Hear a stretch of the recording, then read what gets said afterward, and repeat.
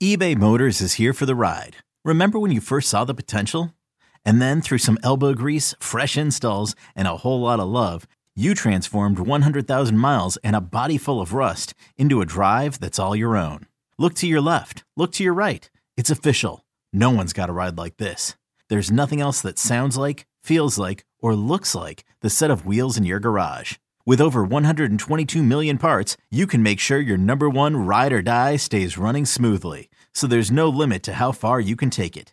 Brake kits, turbochargers, engines, exhaust kits, roof racks, LED headlights, bumpers, whatever your baby needs, eBay Motors has it. And with eBay Guaranteed Fit, it's guaranteed to fit your ride the first time, every time, or your money back. Plus at these prices, well, you're burning rubber, not cash. Keep your ride or die alive at ebaymotors.com. Eligible items only. Exclusions apply. You could spend the weekend doing the same old whatever, or you could conquer the weekend in the all-new Hyundai Santa Fe. Visit HyundaiUSA.com for more details. Hyundai, there's joy in every journey. Clap your hands and stomp your feet. You're listening to the Clap Your Hands podcast, hosted by Elliot Shore-Parks and Kyle Newbeck. Here they go. And maybe we'll touch on MVP and all I was that gonna say you're gonna get to end the podcast. I think it's very important to note that he has to play every single game the rest of the way to hit the 70 game threshold. There's only one player in NBA history in an 82 game season who played less than 70 games and won the MVP. So he has no margin for error if he wants to win the MVP. So I went through this with the Jalen Hurts thing. When Jalen didn't win MVP, people were like, well, who cares, right? I completely care. Like, I think it's silly. And I bet you he cares. Like, yeah, dude, Jalen definitely care. Yes. Jalen works his ass off to be 100%. One of the best guys in his profession. And of course he cares. 1,000%. And also the whole like, well, it's okay. He'll get Super Bowl MVP. Didn't get Super Bowl MVP. So now he has neither MVPs. But here's what I would say for Joel. Look, I've done the thing before where it's like Joel needs to care less about the MVP and focus more on winning. I probably softened my stance on that. But here's the reality. Joel is not getting MVP. It's not happening. Unless Jokic basically doesn't play the rest of the year. I'm not saying Jokic is going to get it, but Joel is not getting it. I think Jokic is going to get it, and it's going to irritate the shit out of me. Which is crazy because, look, like this year, I think he's a more legitimate candidate for it. I think last year he shouldn't have gotten it. And there's a debate to be like, well, should he get fewer votes because it's 3 straight times? I think there's an argument for it, but I also think there's a logic of view each season individually and just pick the best guy.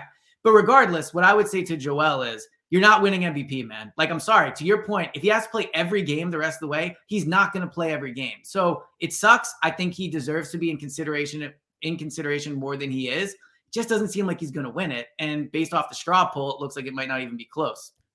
Yeah. So to the listeners, Tim Bontemps at ESPN put out his second straw poll. He polls, I believe it's media. I want to say people that are actually working in the league, national, like international votes, right? Reporters. Yeah, it's 100 voters, the same. I don't remember if I think there's actually more than 100 voters for MVP. It's not all people that have a vote. It's just 100 people he's polling. Yes. Right? So okay. I am one of the straw poll voters, or at least Look at you, man.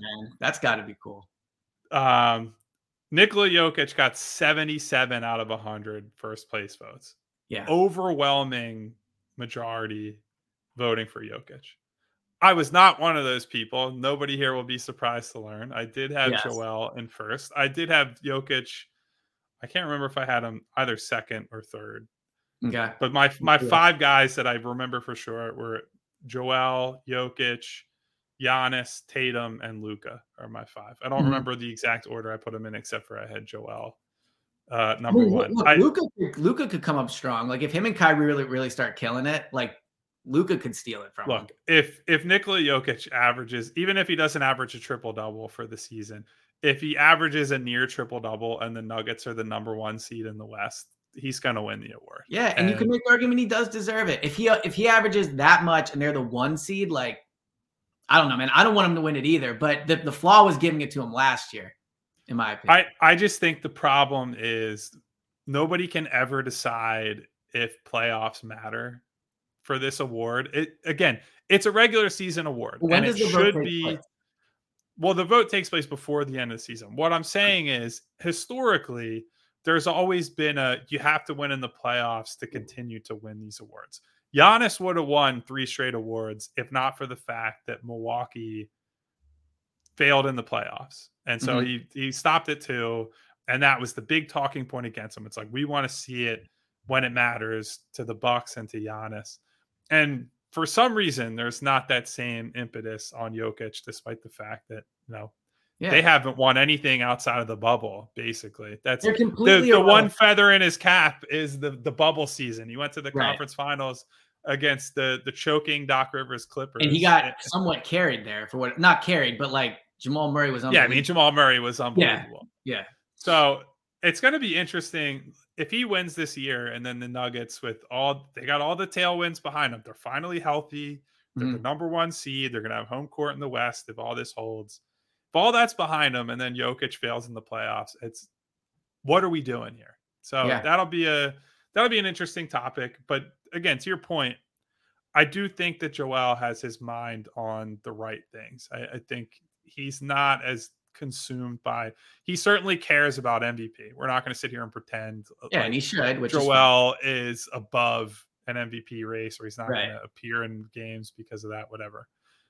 But I do think that he's more focused on winning a championship and being ready and available in April, May, and June when it really counts. And so, if he has to miss games and he dips under that threshold, do you know who the only guy is to win MVP with under 70 games played, by the way?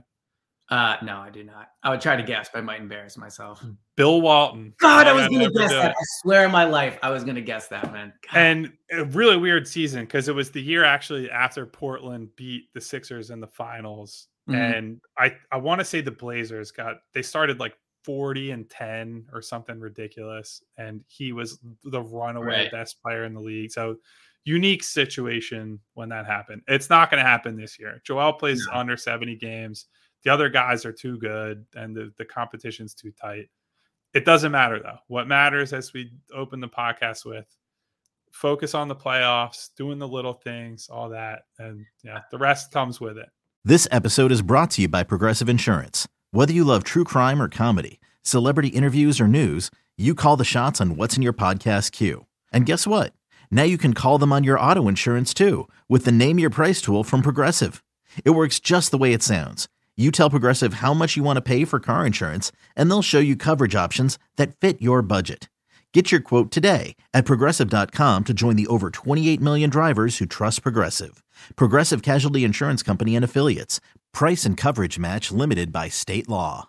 I will say one way, and I hate this, but one way to get guys to play is to make, look, Joel hasn't won MVP because of games played. If we on a macro scale feel guys playing more games helps the league more, that is one way, to incentivize, to say basically like, if you're not playing, you're not going to win. So I don't think that he should be punished for games played.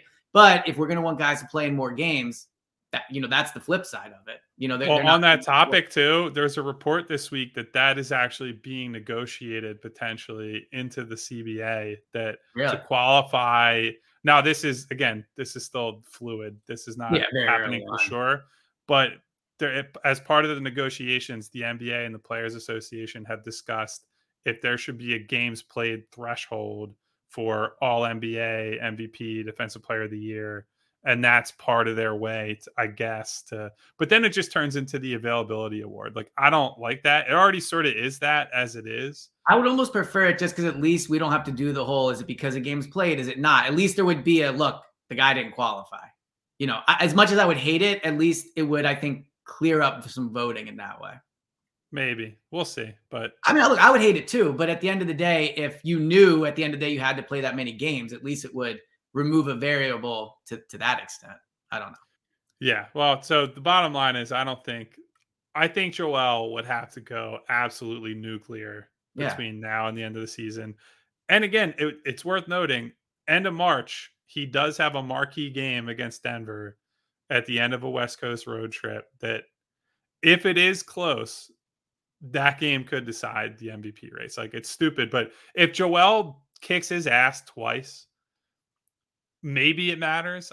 Based on the voting, and after Joel kicked his ass once and last time, and it didn't seem. Where did Joel finish in that, by the way? I know you said I believe he was third. He was third behind Giannis. Giannis. That's right. Oh, that's right. Yeah. He was barely. So here are the points. Jokic finished with 913 points. Giannis finished with 552. Joel with 490. So the gap between Jokic and everybody, like, that's the thing that bothers me. It's not that if Jokic were to win MVP, that's great. This idea that he is, like, by far the best player in the league is ridiculous. I agree with that. Absolutely ridiculous. Great player. Deserves the accolades that he's gotten. All that. It's absurd to suggest that he is comfortably the best player in the league. So I just thought of this. It might be wrong. He reminds me a little bit of Mike Trout in the way that great player, but completely irrelevant. Like, completely irrelevant. At the end of the day, I wouldn't go that far. At least he makes the playoffs. Yeah, well, true. But there's 8 teams. It's easier to make it. But, well, I guess there's 7 in baseball now or whatever. So, but yeah. No, I have a Mike Trout thing where it just angers me to no end that they show him at the Jumbotron at the Eagles games. It's like, he's not a Philly athlete. He doesn't play for any of the teams. He's not actually from here. Like, dude, so I'm sure he's a nice guy, whatever, blah, blah, blah. I don't get the Mike Trout thing. And Jokic reminds me of Trout in the way that everybody's like, oh yeah, he's a great player. Like, doesn't matter at all. I know the Nuggets are the 1 seed this year, and they're better than they used to be. But the last few years, I don't think anyone viewed the Nuggets as legitimate title contenders. The thing I would say on Trout is I lost my sympathy for him when he signed the mega contract with them. Because I think when he was a young player, it's like, you got drafted by them, whatever. You're putting up crazy numbers and not winning. Like, okay, that's not your fault. You're on this team that drafted you. You're doing whatever you can.